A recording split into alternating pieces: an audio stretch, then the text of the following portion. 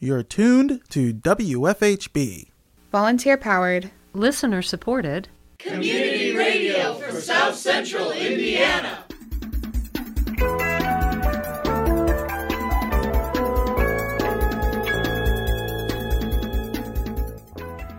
Good afternoon. Reporting remotely for WFHB, this is Don Guerra. And I'm Nikki Stewart Ingersoll.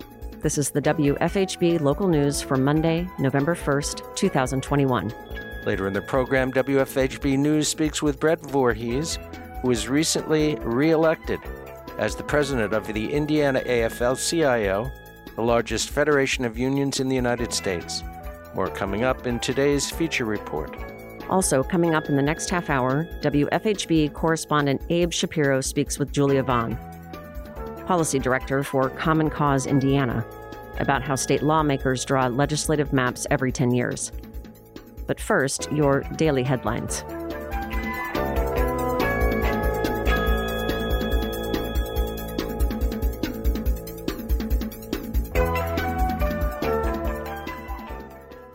At the Monroe County Community School Corporation Board meeting on October 26th, the board received pleas from parents to ensure the safety of their children from guns at schools after an airsoft gun was reported at Bloomington High School, sending the school into lockdown. During public comment, a concerned mother spoke at the meeting about this being the second lockdown at Bloomington South in the last 2 months. This is a picture of my daughter about noon on October 15th, after she tried to stay at school after the gun incident and was not able to do it. She drove to my work and slept in my office because she was too fearful to go home and be alone. This girl, along with her entire school, had to go into lockdown today.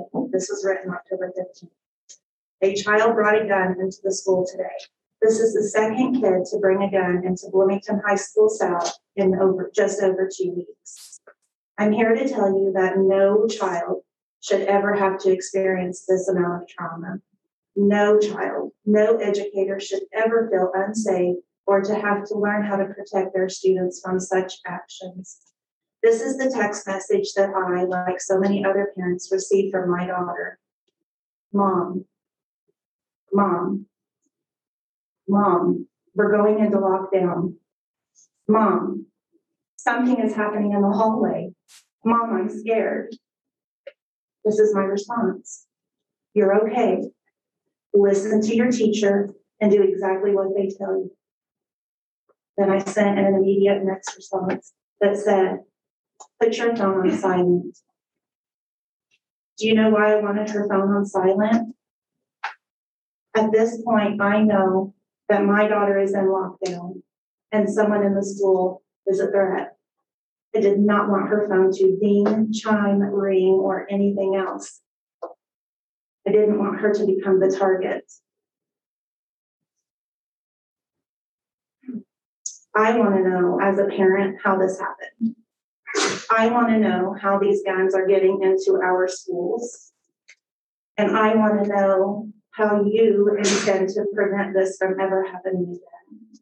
Another mother spoke on behalf of her son, who hasn't gone back to school since the lockdown. Commenters called for metal detectors at school entrances and clear backpacks. One parent, Mia Douglas, said that there is a lack of communication between the school and the parents about how the school corporation plans to ensure the safety of the students moving forward. The next MCCSC school board meeting will be held on November 16th. On October 27th at the Monroe County Commissioners meeting, Assistant Director of Parks and Recreation John Robertson presented a service agreement with Trailhead Labs for the purchase of a software called Outer Spatial. According to Robertson, this program would create interactive maps for parks and trails for county residents. So Outer Spatial is what started as a mobile application, but is now a mobile and web-based application that will allow us, the Parks Department, also the county, to do a lot more with our trails and parks and incorporate that into community engagement. So the app more or less allows us to provide interactive maps of both the parks and trails. One of the benefits to having an app especially on trails, which for us are, kind of outside of the city limits. Maybe the cell phone reception somewhat limited. You don't need cell phone reception in order to use the app itself. So you've got access to maps of the trails, trailheads, parks, things like that, without needing reception. So that's a big benefit. Through this app, we're also able to push things like brochures, facility information, program information, and then events as well.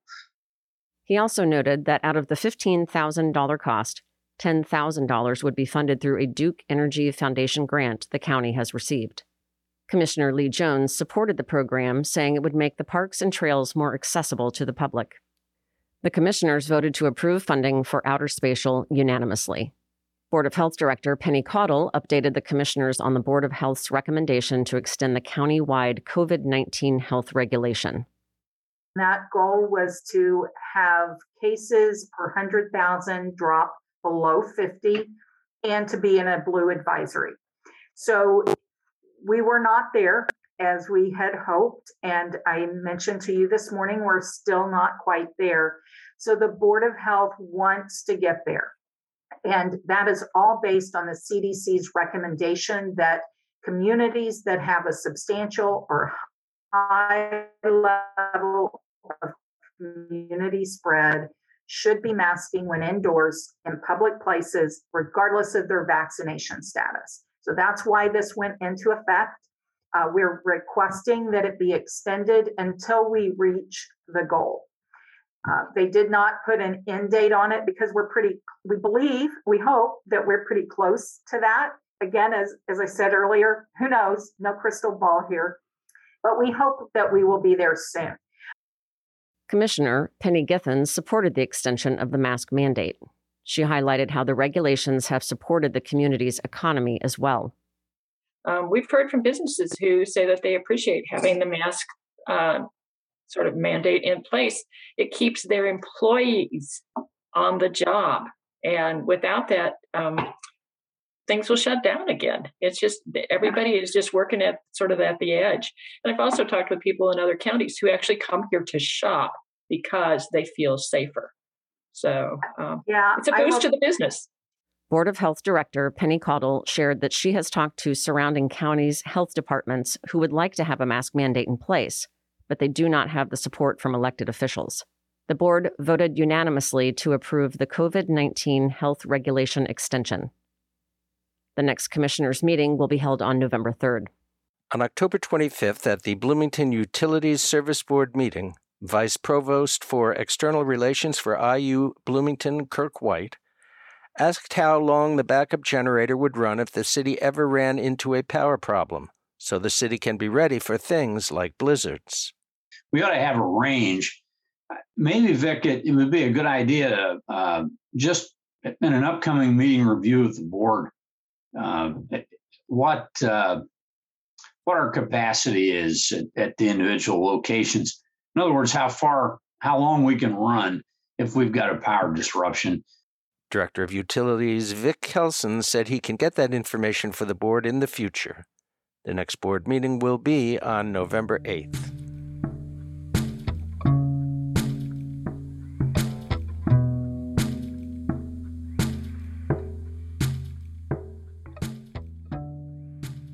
Now it's time for your feature reports. Up first, WFHB correspondent Abe Shapiro speaks with Julia Vaughn, Policy Director for Common Cause Indiana, about how state lawmakers draw legislative maps every 10 years. We turn to Shapiro for more.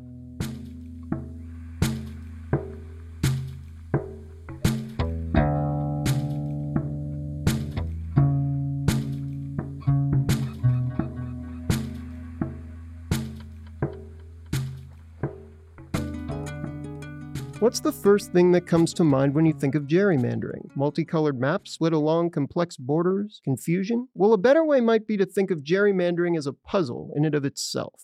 If you've ever put together a puzzle, you may have done so with the end goal being that a picture is formed amongst the pieces. Similarly, this desire to form a picture with pieces could be stated as a goal for powerful individuals at the state and congressional levels determining the districts for elections following the national census, which is taken every 10 years. However, the pieces that these leaders put together aren't just for enjoyment. Instead, determining the borders for where a certain population of a state resides either allows for a puzzle with a competitive and equal picture of electoral practice, or such a process can create one-sided races and leaders. Such a strategy is known as gerrymandering, wherein state and local governments will increase or decrease the population size of a certain area of a state in order to limit the impact of that area's votes in elections. In an interview with WFHB News, Julia Vaughn, Policy Director for the Indiana branch of Common Cause,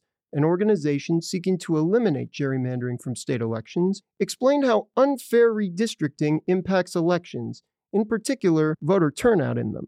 There are a lot of different reasons for low turnout here in Indiana, but I think one of the most basic and fundamental ones is unfair districts that were drawn to heavily favor candidates from one party or the other, and particularly at the congressional level. Those are top of the ticket, high-profile races, and unfortunately, over the past decade here in Indiana, we have had only 3 congressional races that were decided by less than 10 percentage points.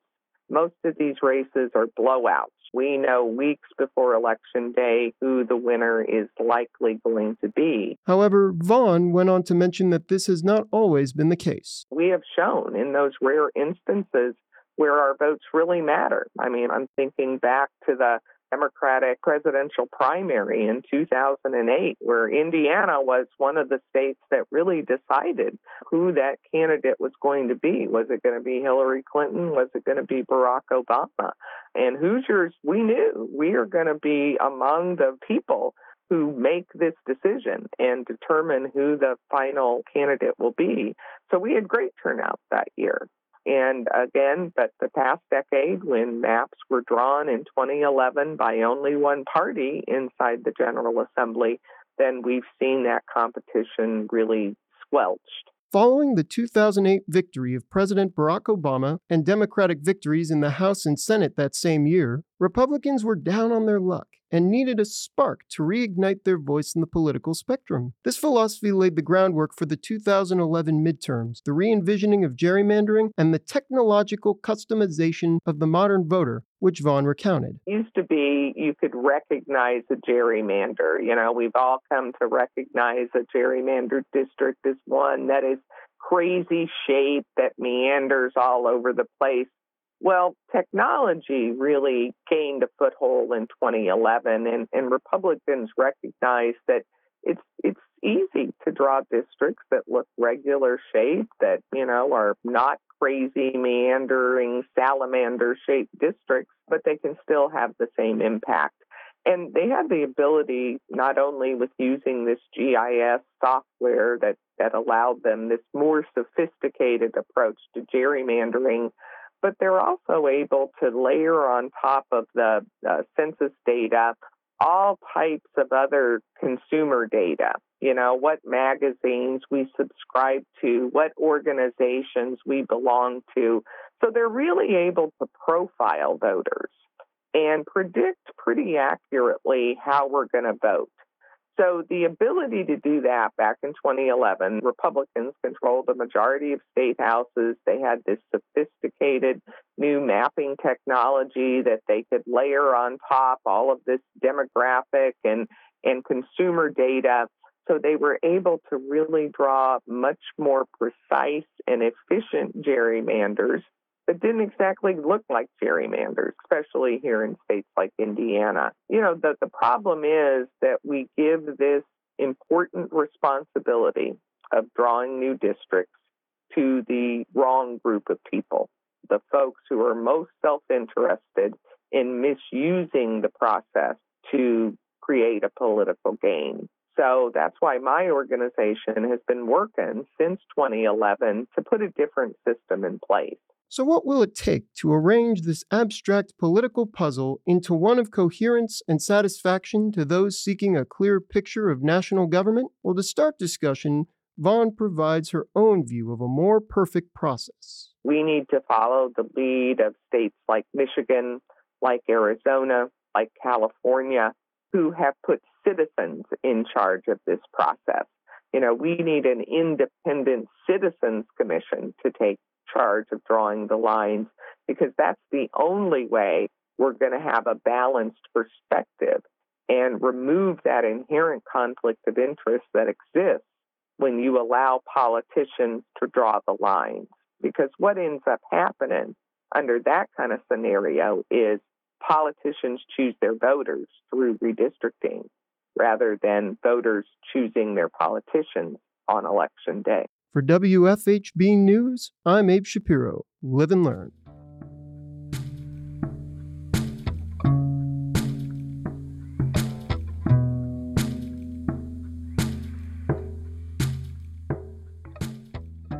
Brett Voorhees recently won the third election as president of the Indiana American Federation of Labor and Congress of Industrial Organizations, or AFL-CIO.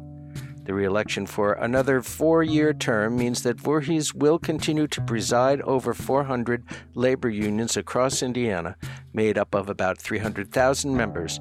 Upon re-election, Voorhees said the group will continue to fight for better wages and working conditions. On May 5th of this year, we spoke with Voorhees on the issue of workplace fatalities in Indiana. During today's broadcast, we revisit that conversation.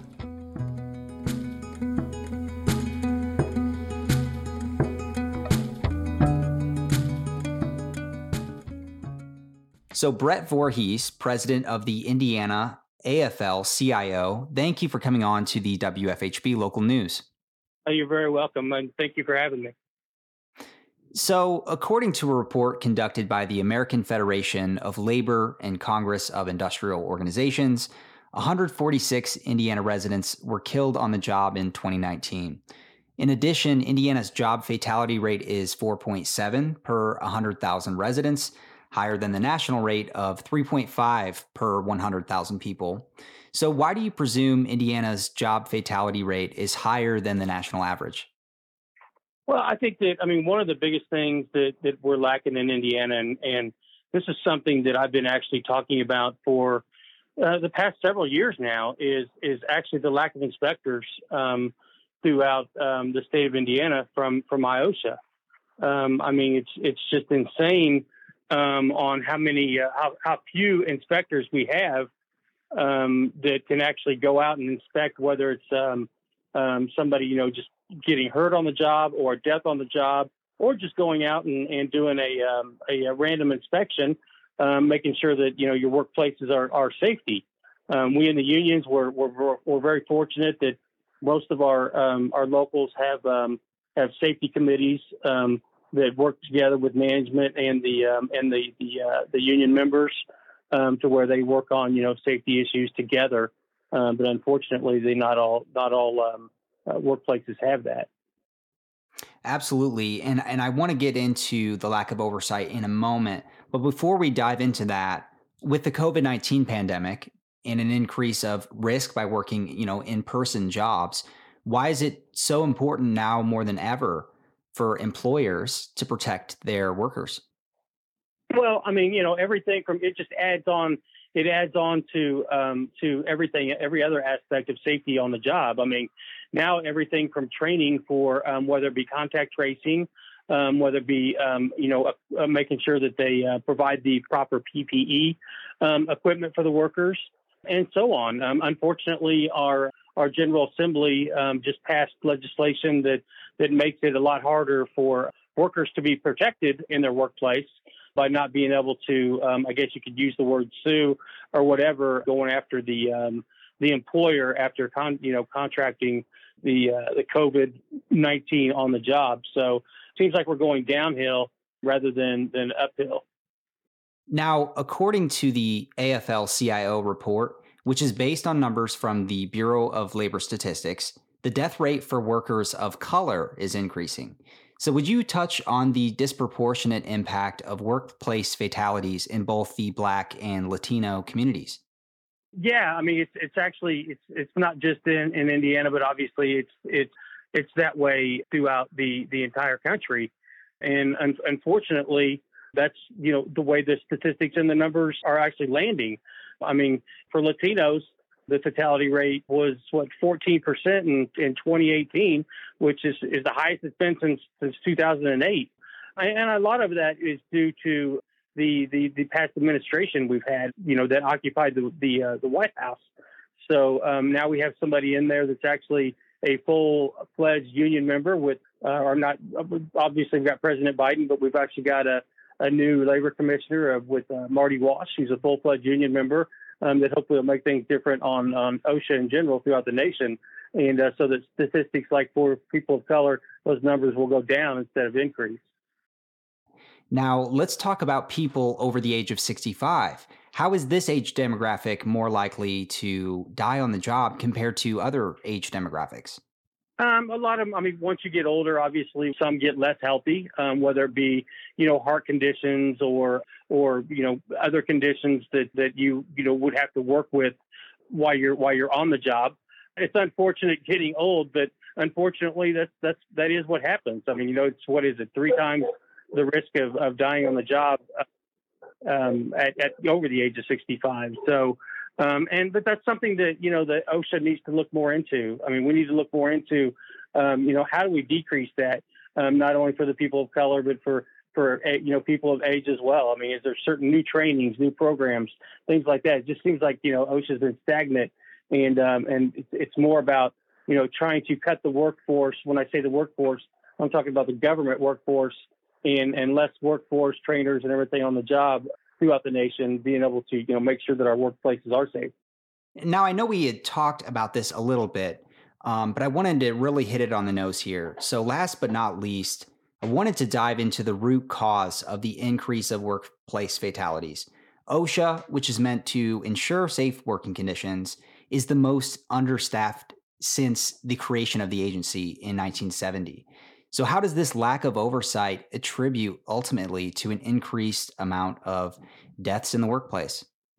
Yeah, it's because unfortunately we've got companies out there, workplaces out there with that unfortunately, whether it be the management or the company owners, we have bad apples that aren't following the right guidelines that OSHA actually puts forth out there for the job.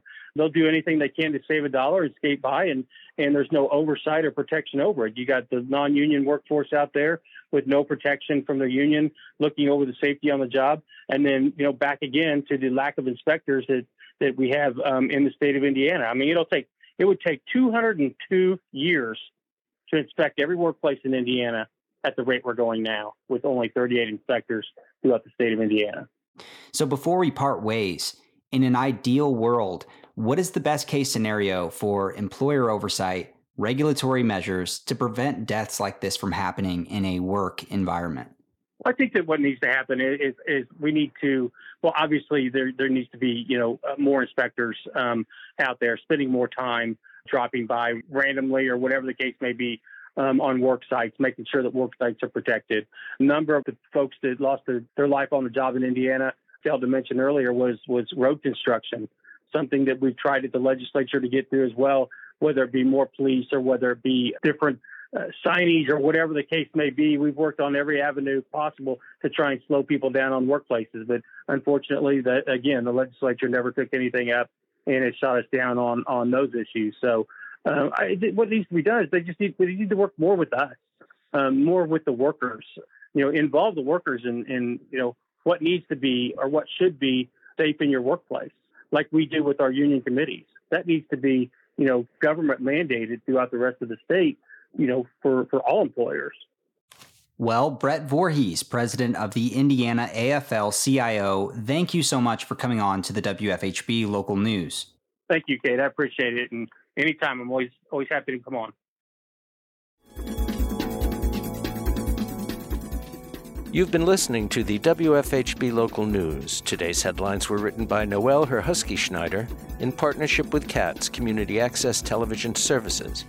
Our features were produced by Abe Shapiro and Cade Young. Our theme music is provided by Mark Bingham and the Social Climbers. Engineer and executive producer is Cade Young. Thanks for supporting Indiana's only volunteer-powered, listener-supported, independent daily news program. You can hear tonight's full broadcast online at WFHB.org. Stay tuned for With Good Reason, coming up next on WFHB.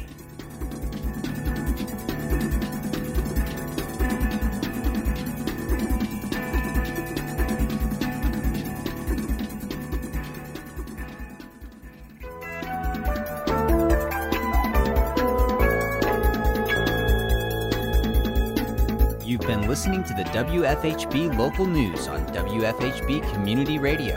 Our news is written and reported by volunteers working to provide local news, cover local issues, and strengthen our local community.